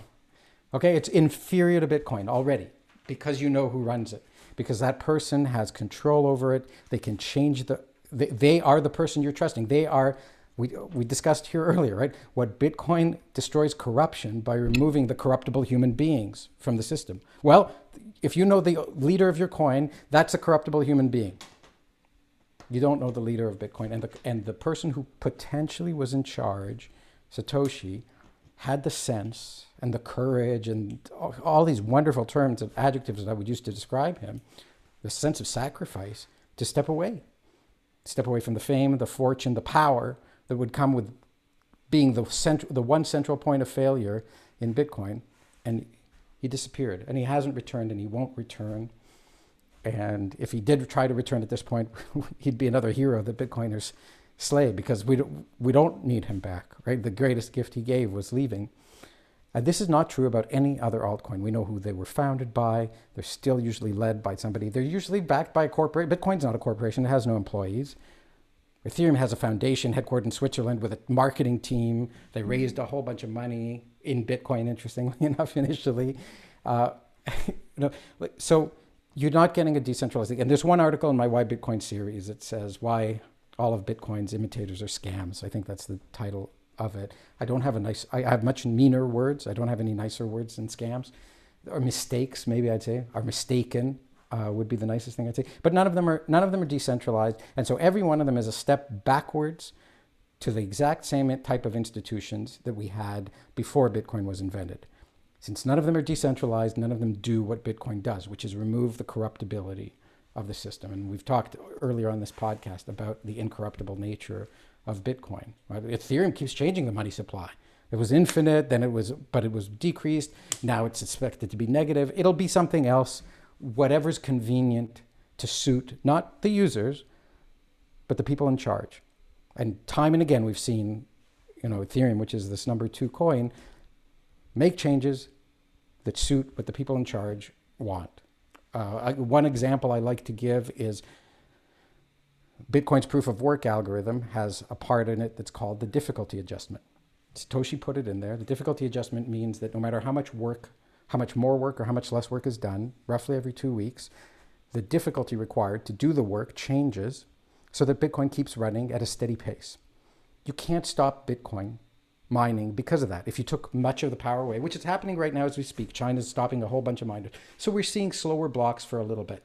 But then the difficulty adjustment will kick in every 2016 blocks, and Bitcoin will get easier to mine, and it'll speed right back up to 1 block every 10 minutes. It's unstoppable, and nobody has to touch it, right? That's an automatic built-in intelligence into the system that makes Bitcoin unstoppable.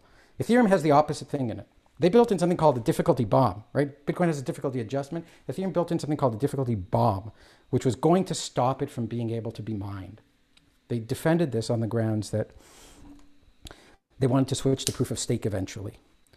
Well, anyhow, the first deadline for the difficulty bomb came, and proof of work wasn't ready. Proof of stake wasn't ready.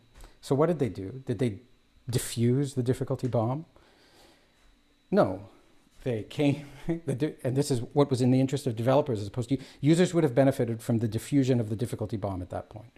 Undoubtedly. It would have created some more decentralization rather than you have to depend on the bomb diffuser to come in. So what did the bomb diffuser come in and do? He moved the clock forward, right? So that another hard fork, through a hard fork. And so another hard fork had to be done once again to move the difficulty bomb forward. But it was a package deal. There were all sorts of other things in there that aided the interests of the person who could change the difficulty bomb, who could adjust the difficulty bomb. And so you can see repeatedly in Ethereum that it's not, nobody can predict its future, right? Bitcoin, everyone can predict its future. We know exactly the supply at any given point in time, in the past and in the future.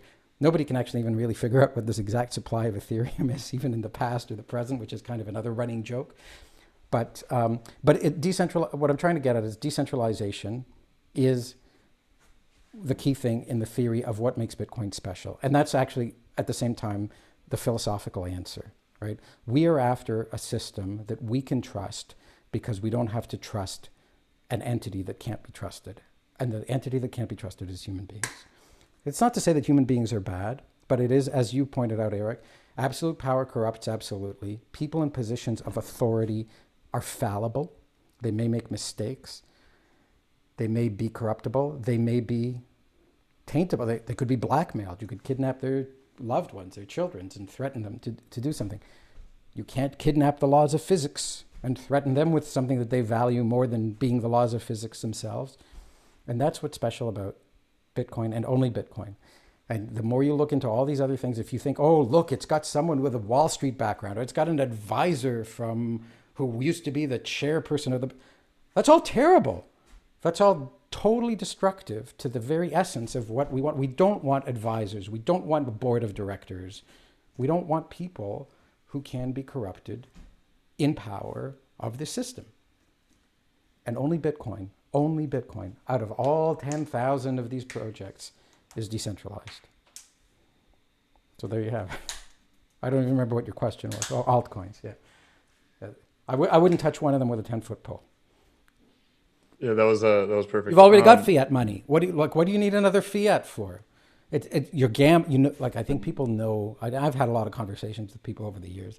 At the end of the day, they all confess they're gambling. People who are buying altcoins, right? It's like, oh, I think this thing is going to go up. Well, why do you think it's going to go up? Because I think I'm in early, and I think that there's people who are going to pump it. So you think it's going to stay up? No. I know I need to get out. I need to figure out when the top is. Okay. Maybe this is another really important point with Bitcoin. Bitcoiners aren't looking to get out of Bitcoin. We don't want fiat dollars back. We want to replace the system. Dogecoin. Do people think Dogecoin is going to last forever? Are they like, oh my God, there's a rich man pumping up the price. If I get in now, I can get out before the rich man stops pumping up the price. Be honest with yourself if you own Dogecoin, right? That's what's going on here. You're not like a believer in the decentralization of Dogecoin. You don't believe in the technology. You don't think that they're building a lightning network. You don't think that they're bringing freedom to people all over the world. You're greedy. And you think that you're in on something that's going to go up because there's some game that's being played and you're on the inside winning side of the game, and that there's going to be losers later on. Admit it. Be honest about it. And then ask yourself, like if you want to gamble, okay, it's gambling, and just acknowledge it for what it is. But Bitcoin's a very different thing. Bitcoin's not a gamble. This is why people say, oh, Bitcoin's this highly speculative asset, right? It's like, well, no, it's totally predictable asset. I know exactly. I know there's 21 million of them. I know that it's valuable. I know it's permissionless. I know nobody can be stopped from using it, right? If your coin has a leader and a government comes up to your coin's leader and says, stop so-and-so stop you from using it, here's his address, he will stop you from using it. Nobody can do that with Bitcoin. It's decentralized all over the world. Even if they find a whole bunch of miners and say, stop accepting transactions from this address, other miners will mine it. And there's no choice for the miners who are obeying those rules to ignore those blocks. They'll just stop mining valid blocks. Their whole business will collapse because they have to build on the previously found block, or they'll fall behind in the blockchain because of proof of work, because of the laws of physics. So no government can pass laws that make the laws of physics go away, subordinate. I mean, we can talk. We could do a whole 2-hour podcast just on the integrity of the system of Bitcoin and the absence of it in every single altcoin project that either pretends or mistakenly believes that using some of the features of Bitcoin, like using SHA-256 or creating a blockchain, but that's still centralized, or doing one of these or several of these pieces of the technology, but not all of them, is something that is decentralized. It's not. Bitcoin is minimalistic. It does only the things that it needs to do, but it does all the things that it needs to do. It has the necessary and sufficient conditions for decentralization, and that's all it has. You just touched on that, like Bitcoin has integrity, and you actually wrote a piece on this recently about the integrity of Bitcoiners and how it's not toxicity. Do you want to dive into that a little bit about Sure. your thoughts on that? Yeah. So there's a subtle distinction here. Bitcoin has integrity, And the point I was making in that article is so do Bitcoiners, the people who support and protect and defend and fight for Bitcoin. And there's been a lot of, so the article is called Bitcoiners Are Not Toxic, They Have Integrity. This is my most read article of all the articles I've published. Probably helps that Michael Saylor shared it on Twitter. What's the main point here? So why are we even bringing it up, right?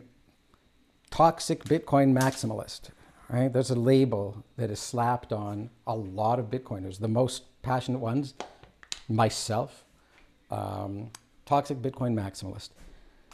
And a lot of criticism saying you're driving people away from Bitcoin. Bitcoin should drive people, should embrace people, bring them towards. And yet there's these toxic Bitcoiners who throw people away, who are rude to people. And so I wanted to write an article to say, well, let's take a close look at what is meant by toxicity and why this behavior comes up. And again, I don't remember the whole article off the top of my head, but hopefully in the show notes you'll put a link to it, Eric, because it's a really good read. I've heard from a lot of people. I'm not just boasting. Bitcoiners are accused of being toxic because they say things that drive other people away. Well, do people just come up and say, hey, I'm interested in Bitcoin, and we say, get the hell away from here? That's not the case at all, right? Bitcoiners are very welcoming. You can go on Clubhouse at any moment in time. You can go on Twitter at any moment in time to have some questions about Bitcoin.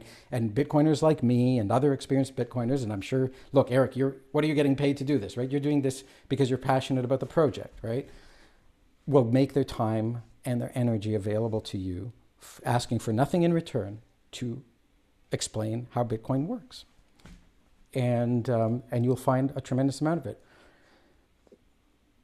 And we celebrate when new people come to Bitcoin, right? Not just because the number goes up, not just because the price goes up, because more and more people in the world are using Bitcoin, and we have more friends and colleagues and people using the network, which adds value to it, but which we're happy to see the freedom that Bitcoin gives to us also be given to other people.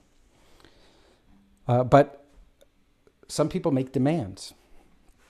And there are certain principles which are inviolable, which I point out in this article. And Bitcoiners are not prepared to compromise on these things. Like we've already talked about, Bitcoiners are not prepared to compromise on decentralization. Right? And if somebody says, I will help the price go up if you just compromise a little bit on decentralization, Bitcoiners say, no, thank you. We think the price will go to zero if we give up on decentralization, so we're not interested. Somebody comes in and says, I can bring more people to the platform if you just compromise on the ability to run a node, which is some other compromise on decentralization, which we've had. We fought a war over it. Bitcoiners say, no, thank you. We'll wait until people can come accepting the terms of Bitcoin because we can't compromise the system. And there's a whole lot of these examples of I can help the number go up, I can help the adoption go up, I can do these things if you just sacrifice something that's actually fundamental to the operation of Bitcoin. And Bitcoiners understand how Bitcoin works. And so they're not prepared to compromise any of these things that will actually lead to the wreckage of Bitcoin. And so I draw an analogy to a bridge in this article. And I say, imagine you were in charge of a bridge. And you don't have to know a lot about bridges, but you just need to know that if they're not well maintained or well engineered, they will collapse. And everybody who's on them at the time will be injured or die. And so if you were in charge of a bridge and somebody came to you and said, hey, why don't you put in these cheaper components, these less reliable components? I think it'll help the value of the bridge go up. Or if somebody came and said to you, I want you to put these unreliable components in it because they're rumored to be better for the environment. Yes, it'll endanger your bridge, but it's better for the environment. Would you make that compromise? Or somebody else said, I can't remember all the examples I gave in the article, but they try to get you to compromise on something that affects the safety of the bridge. And I point out in the article, I said, if you accepted any of these trade-offs, it will lead to the bridge collapsing and everybody who's on it being injured or dying. But if you don't accept any of these trade-offs, then congratulations, both you and your bridge have integrity. And that's kind of like the home run moment, because this is exactly what I wrote this article just at the time that Elon Musk, who who had come into Bitcoin and not been received toxically, had been received with open arms and was encouraged to join the community, and it was a delight when he started accepting Bitcoin for Tesla vehicles and was signing on to the white paper issued by Twitter and Jack Dorsey saying that he acknowledges that Bitcoin is good for the environment. And there was a lot of irritation that he was also promoting Dogecoin, which wasn't clear if he was playing a joke or if he was what he was doing, because it seemed so silly, and it was also meme-ish and not serious, and he didn't give a serious interview about it. But then he withdrew his support for accepting Bitcoins, citing false narrative about Bitcoin's impact on the environment, which other people have debunked, and I'm not going to go into here. And in response to a thoughtful thread on Twitter by another podcaster, he said, well, it's stuff like this that makes me want to go all in on Dogecoin, and created all kinds of havoc. And that was a threat, right? That was a threat to say, I need Bitcoiners to change the environmental impact, which means to let go of proof of work, which means to let go of decentralization and make Bitcoin corruptible. Bitcoiners said, no, thank you. He said, I will make the price go down if, rather than go up, and I'll make the price of Dogecoin, this alternative thing, go up if you don't let me have my way or give me the honor. Bitcoiners just said, no. We said much meaner things, right? But what is it all about? It was about us not compromising our integrity. And without without taking longer to talk about the article than it takes to actually read the article, that's what I'm trying to get at here. And the thing that is so offensive is integrity is such a virtue. We don't see much of it in our world today anymore because of the fiat system in part. We see politicians who are liars. We see teachers who regurgitate lessons that are handed down from authorities on up, who don't teach students how to think. We see a medical system that just pumps people full of drugs and doesn't necessarily seek to come up with cures for their drugs, but rather treatments that are everlasting. These are things that lack integrity. So when you actually see integrity and you label it as toxic, that's a real inversion. That's a moral inversion. That's offensive. And that's why I wrote this article, because I think we should applaud the virtuous, and we should commend the virtuous for being virtuous, and we should recognize them as virtuous, not throw stones at them, not insult them. And it is a game played by con artists and fraudsters and thieves to label their victims as con artists and fraudsters and thieves. Right? The guy in prison behind bars says, I didn't do it, you did it, right? He tries to... What's toxic is the system of money that we have. I cite the dictionary definition of toxic in the article. I say, this is, that system is toxic. All these other systems that have been corrupted through compromise have become toxic as a result. Bitcoin won't. So if you want a system that's going to compromise its fundamental values, its fundamental principles, go look someplace else. Bitcoiners are not going to compromise on their integrity. And that doesn't make us toxic. That makes, I just like that. I make no apologies for having integrity. Why should I? I'm proud of it. I'm proud of my fellow Bitcoiners who have integrity. Who's a guy like Jack Mahler says in his speech, I will die on this hill. And and people cite that, and hundreds of people on Twitter say, I will die on this hill, I will die. Can you imagine if I told you, I don't know how old you are, Eric, 15 years ago, that someone will release a piece of software in 2009 that 12 years later people would be prepared to die for the right to run that piece of software? Like, is that a spreadsheet or a word processor? Is it some kind of video game? But these people are serious, right? Like, we have something of high value to us, and we're prepared to defend it. And we're not going to compromise, and we're certainly not going to sell out for a bunch of fiat dollars that we don't think are particularly worth much. And we know that if we sold out for those fiat dollars, the people who can print more of them would just print a whole lot more and not give us any of them. So we're not going to fall for that scam.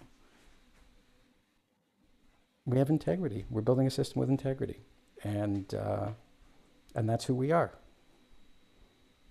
That's all I got to say about that. I have a lot to say about it, but that's all I'm going to say about it right now. Otherwise, you'll need an extra long podcast.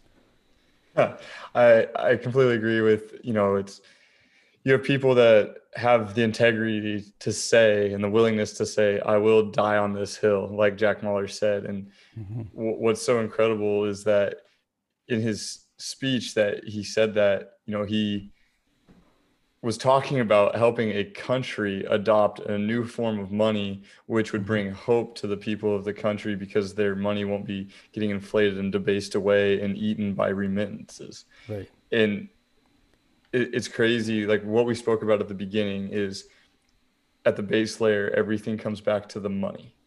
And Mm-hmm. when you can fix the money, you can literally start to liberate and free people from traps and circular downfalls that they're in their monetary systems in these other countries, um, by just giving them the freedom of access to a new form of information.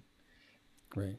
It it's pretty incredible. And I mean, like you said, if you would have told somebody 15 years ago that, first of all, a new form of money was going to be invented, and second of all, that form of money was going to help entire countries increase their GDP, get remittance payments back to people that need them, like everyone would have looked at you and called you crazy.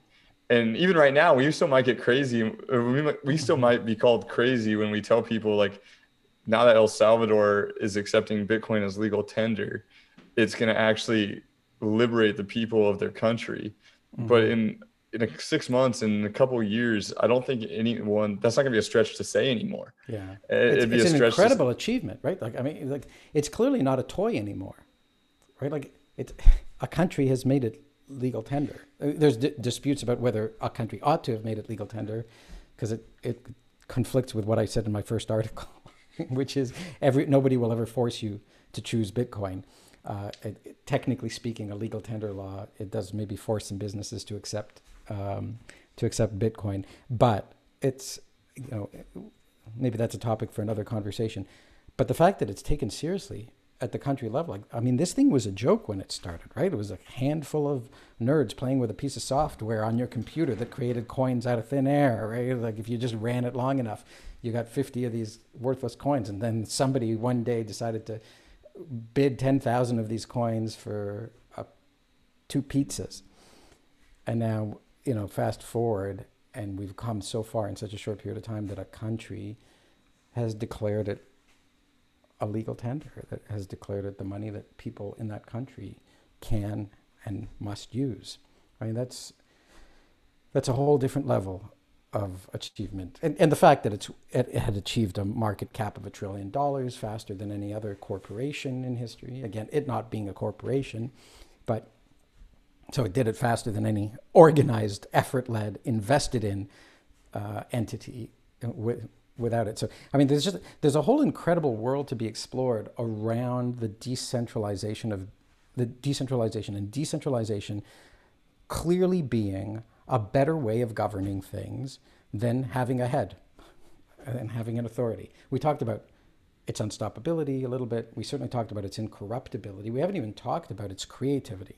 Right? Like, how creative can a company be where there's someone in charge and that person has to have the vision? We all think of Apple and how creative and brilliant Steve Jobs was, and how he built a culture in there that continues to try to be as creative as possible. But there's authority figures, and there's decisions about what will be developed and what won't be developed. In Bitcoin, there's no decisions. There's no decision makers. Anyone in the world can try to do anything to innovate anyhow, about any way they can about Bitcoin. And if it works, that's great.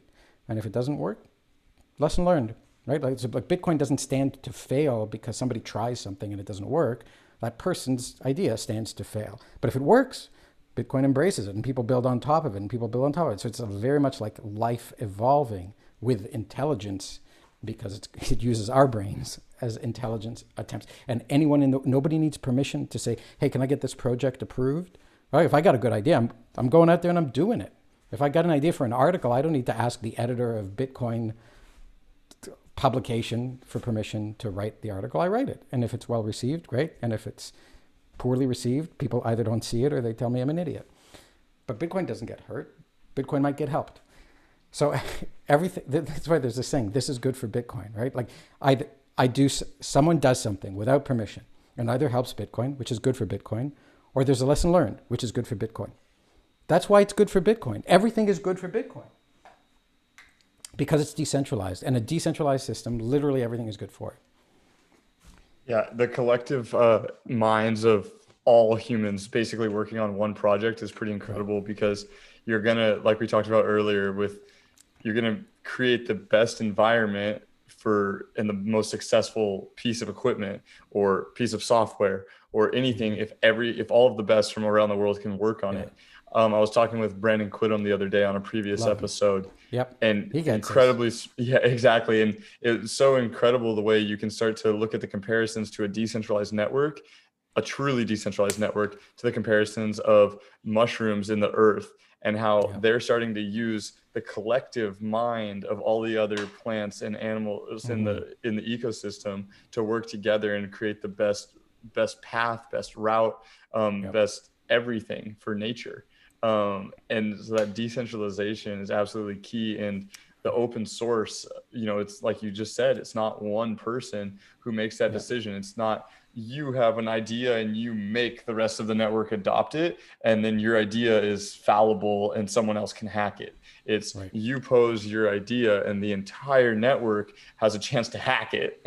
And then they say, Yep. oh, we can't hack it and it contributes to the system that we're running. Let's Right. implement it, and let's have basically a vote of if we're going to implement it. It's this new and incredible way that humans are really going to start to like open up the ways in which they can achieve more, Yeah. because it's It's incredible. And I honestly, I could talk about decentralization in these higher order emergent characteristics of our civilization and of Bitcoin itself that come from decentralization. I think it's I've said how many times on this podcast, it's the essence, right? It's the core, but it's also everything that arises out of it. So Brandon's got this great series of articles on Bitcoin's the mycelium of money. I'm sure you've got the notes to it linked. Incredible.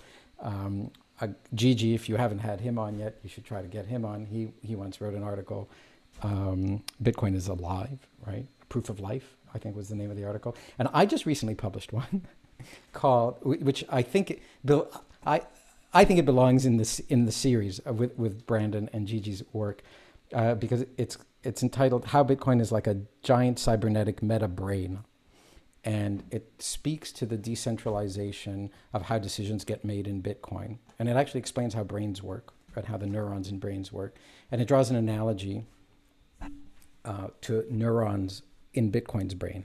The trick to reading this thing is I'm not talking about how we as Bitcoiners think about Bitcoin. I'm talking about how Bitcoin thinks.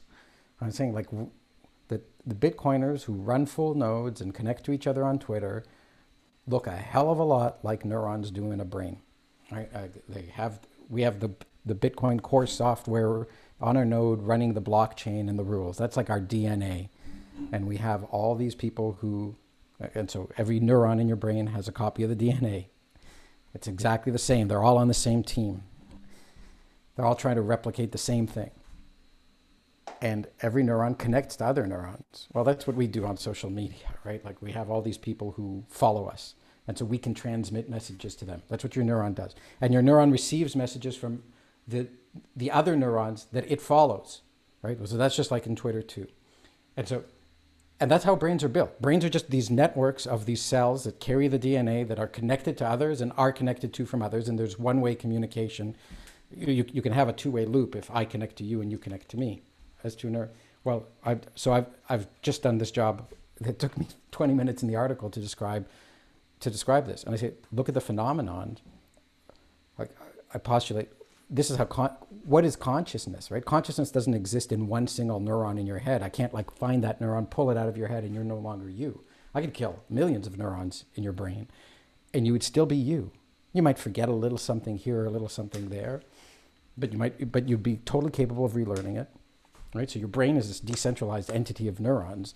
Where any one neuron dies, your brain doesn't die, right? And your consciousness, I postulate, this is not yet known, is actually the emergent phenomenon of the flow of information and electricity through all your neurons. Right? And that's why if you ever tried meditating, you realize your consciousness is constantly flowing. You can't snapshot your consciousness right? It's constantly flowing. It's constantly thinking. There's some flow. There's activity going on in your brain. Your consciousness is an active process. That's what I argue is happening on social media between Bitcoiners. And it's distinct.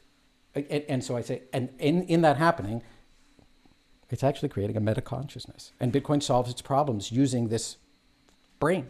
Take a look at the environmental, that's the example that I give. Take a look at the environment FUD. Bitcoin is dirty.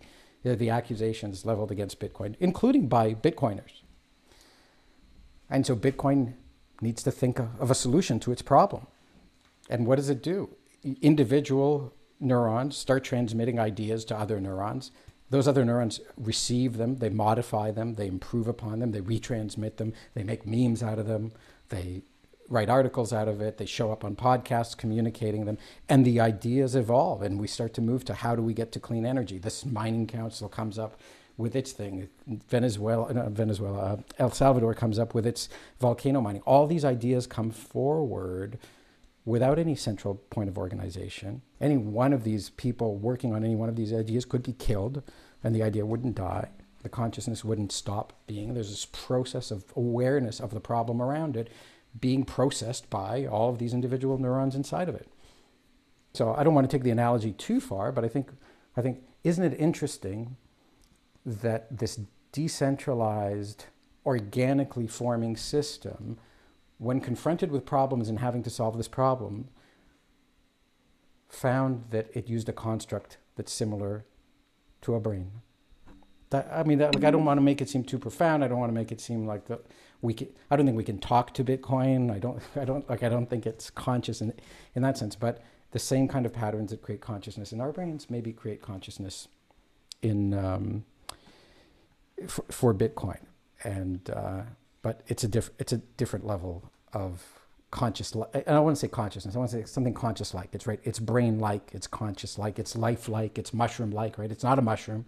It's not alive in the organic sense. It's not conscious in the human sense. But it has a lot of similarities to these things because of decentralization. Well, and it's similar to what we see throughout history in the coolest of ways. So you think we have let's take mushrooms for an example. We have mushrms which are alive. We taking mushrooms? Excuse my language. I thought this was about to get really interesting. So let's look at mushrooms. Let's not take mushrooms. So we have mushrooms as an example in the earth, and we have the human brain as an example in life. And you look back through history, and probably one of the first times we start to see this is when you form the printing press, because the printing press allowed information to travel from one civilization, and then it connects to information from another civilization because they can transfer books that are written more quickly through words. And then over time and hundreds and hundreds of years, you move forward and you have the telephone, and then maybe 100 years forward we have the internet, and now maybe 40 years after the internet we have Bitcoin. So these processes are getting slower and slower and faster as humans are able to use their collective intelligence in a more efficient route, because the way that Satoshi was able to create Bitcoin was by combining the works of 12, 20 other people who had tried something similar over the past 20 years prior. Satoshi wasn't the first person to try and create cash on the internet. What he was the first person to put all of the pieces that had existed for 20 years already together in the right format to make it work. And so as we move forward in history, we start to have the collective human intelligence be more accessible for everyone around and able to use it in its best format possible. Right. And it's pretty incredible to see, how far we've come as a civilization, because, 50-ish years ago when the internet's introduced, we would have never guessed this. Yeah. I want to make another point. I want to go back. Why do I want to go back to something we were talking about before? Because you talked about Satoshi invented this thing, and he invented it right. He was the first person to invent it right. And what he managed to do was invent it in a decentralized way. But what I want to go back to was your question about altcoins. And there's a very famous saying about reinventing a particular invention. It's called reinventing the wheel. Exactly. So when was the wheel invented? Oh, I don't even want to guess a date. Do we know? Do we know? Yeah. Do we know who invented the wheel? It was so far ago, or people probably didn't even have names. Ugh was the name of the guy who invented the wheel, or the woman who invented the wheel. it doesn't need to be reinvented once it's invented. You can't, like it exists. And to this day, cars have wheels, and even airplanes need wheels for takeoff and landing. So, we just haven't come up with anything better to move stuff on land than wheels, because the invention was good enough. And you'd really need to come up with something way, way, way, way, way better to replace it. Nobody's come up with something better than the wheel for moving stuff on land since the wheel was invented so long ago that we don't even know that people even had names. That's how long ago it was.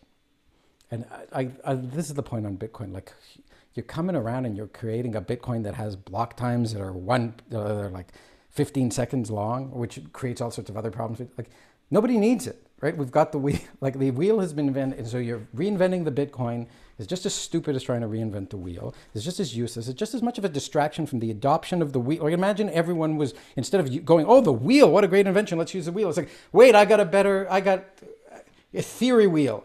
I got Doge wheel. It's not round. No, because I've changed some of the assumptions. Instead of using pi to create it, to make it round, I've made it oblong. It's oval. It's elliptical. Or it's triangular, or it's this wide. It's unnecessarily wide, or it's unnecessarily flimsy and narrow. This is what all the altcoin projects are. They're attempts to reinvent something that already works just fine, not to make it work, to sell it to an unsuspecting buyer who doesn't realize that we've already invented the wheel. So I just think it's a really good analogy there. I've written a children's book that I'm trying to find an illustrator for that has this concept in it. But I think it's a useful concept for adults too, right? We don't know who invented Bitcoin, but it's good. We don't know who invented the wheel, but it's good. We don't need to reinvent these things.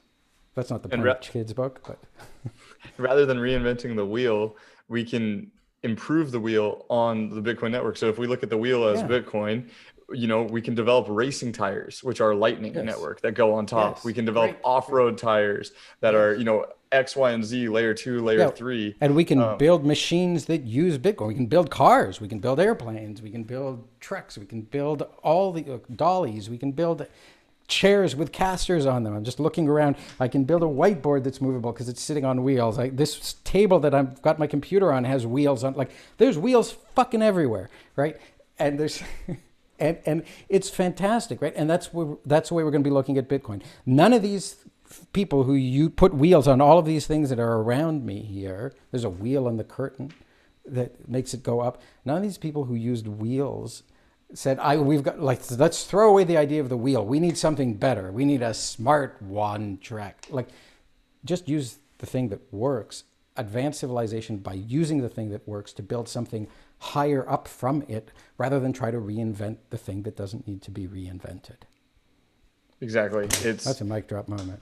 That was phenomenal. I love that. It's just really looking at the base level of it, because like you just said, we don't need anything new. We just need to make this one better. I mean, there's companies already on top of it that are having podcast apps that stream over the Bitcoin network. Yeah. We're gonna have Netflix on built on Lightning. Let's start using this digital money, not have this competition over what digital money is that's inferior, right? Like, have all this silliness around something that's not decentralized, that doesn't have a constant supply, that's known, that isn't secure, that has leaders. Like, why bother wasting all this? And we'll look back at these times and we'll say, it was necessary because it had to prove out that Bitcoin could withstand these silly attacks from these inferior concepts. But it'll also be looked back as it was a real waste, because in hindsight, of course, Bitcoin was inevitable, right? And of course, Bitcoin was the thing we're going to build everything on. And what a waste of time and energy, and what a pity that so many people lost money that they knew that they wanted to be in this space, but they ended up putting it all on flipping pancake coin or yam coin or something that ultimately went nowhere, or some NFT that they thought they could own, a JPEG that they knew that they couldn't own. Like, let's build forward. And I think that's really what the Bitcoin movement is about, right? Like, Bitcoin, and that's why Bitcoiners are so adamant and so passionate about, let's stick with Bitcoin and let's build on this. And it's not, I think they get one of the accusations is, well, they're just pumping their own bags, right? Like, they own Bitcoin, so they just want to, That's not the thing at all. You start to get to know Bitcoiners, right? And I wrote this one other article called Rich or Poor, Bitcoiners Have What Money Can't Buy. And I talked about, it's not about, like, no, it's so inappropriate in the Bitcoin community to ask another person, how much Bitcoin do you have? It's considered a terrible faux pas because we don't value each other on the net worth of somebody, right? Whereas if you type in how much into Google, it will complete it with, is so-and-so worth, right? Like that's all people ask in the fiat world on Google, right? How much is Elon Musk worth? How much is, what is Elon Musk's net worth? Like people don't say, right? What is Bill Gates' net worth? What is Warren Buffett's net worth? We're not interested in what your net worth in Bitcoin is as measured in Bitcoin or as measured in dollars. We're interested in what you're doing for the network. You don't have to do anything. Nobody's holding a gun to your head. It's all your choice, as you brought up at the beginning. You can choose to do what you want to do. And that's really empowering. To be able to choose to do what you want to do, I think that's the definition of freedom. It's very close to it if it's not bang on. Within reason, right? I can't choose to defy gravity because of the laws of physics thing again, right? And I can't choose to be useless and expect to live a wealthy life, but I can choose how much to engage. And I know that I can work to have wealth and retain my share of that wealth under a Bitcoin standard, not under a fiat standard. Definitely. Okay, I'm giving you all these mic drop moments.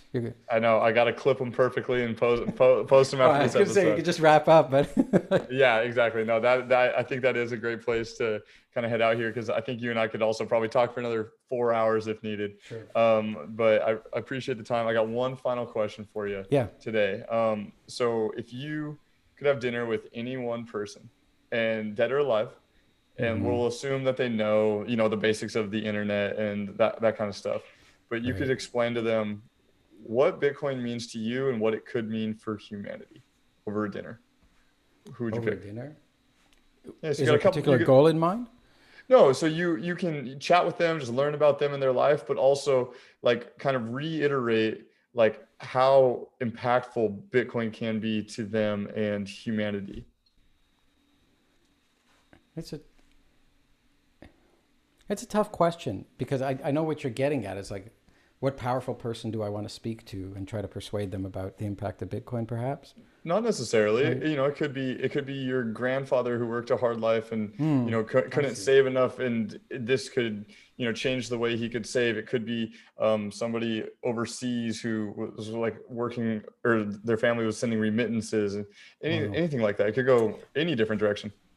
I tend, it's funny. Like I tend not to think about conversations with the deceased or people in the past. I might choose to talk to it. It's so hard to talk. It's so hard to talk about even with people who live in the present day. Can you imagine going back and telling, there'll be computers. Well, what are computers? You'll carry them around in your pockets and they'll have all the world's information. So I just think it's too much over dinner to talk to someone in history. This is a really tough question for me. It's interesting. Maybe other people find it easier. I've had this conversation with anyone who'd listened to me in the world already. I think maybe then it would be with an open-minded, influential world leader who has their head screwed on right and is actually working authentically to say, let's be frank about the fact that the fiat money system is broken, and let's not try to keep it running by putting bandages on it that just that the blood keeps seeping through. Let's fix the system. Let's figure out how to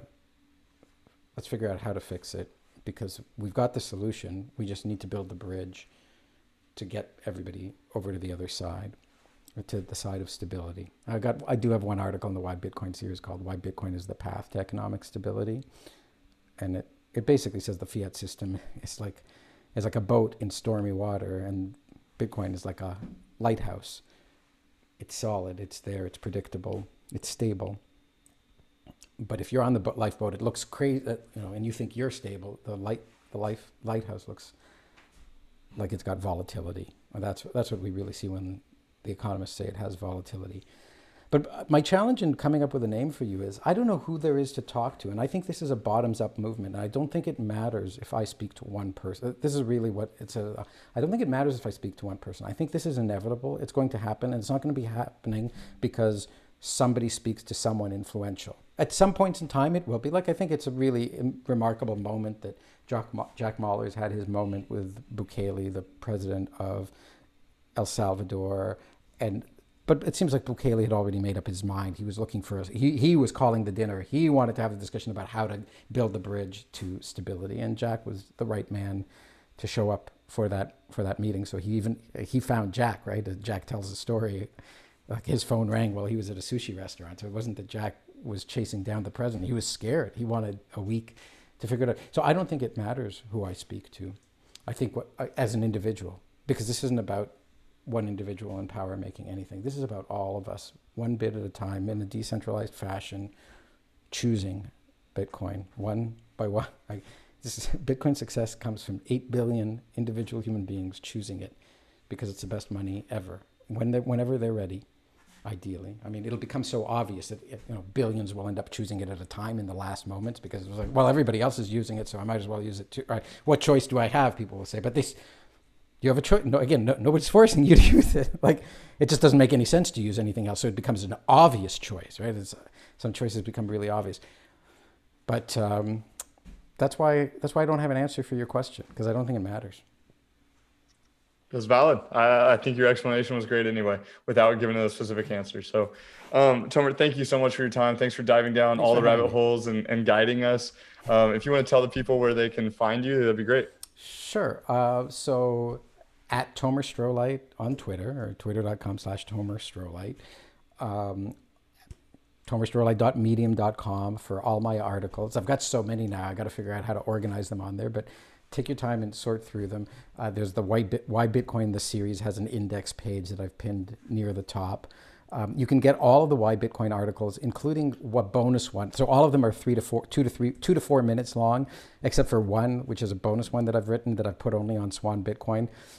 Swan Bitcoin's published an ebook of all the Why Bitcoin stories. So if you go to swanbitcoin.com/whybitcoin, in exchange for your email address or a made-up email address, they will let you download the ebook, which contains the bonus article called "Why Bitcoin Will End the Greatest Heist in Human History," something like that, which is a really neat article, but it's about 6 or 7 minutes long.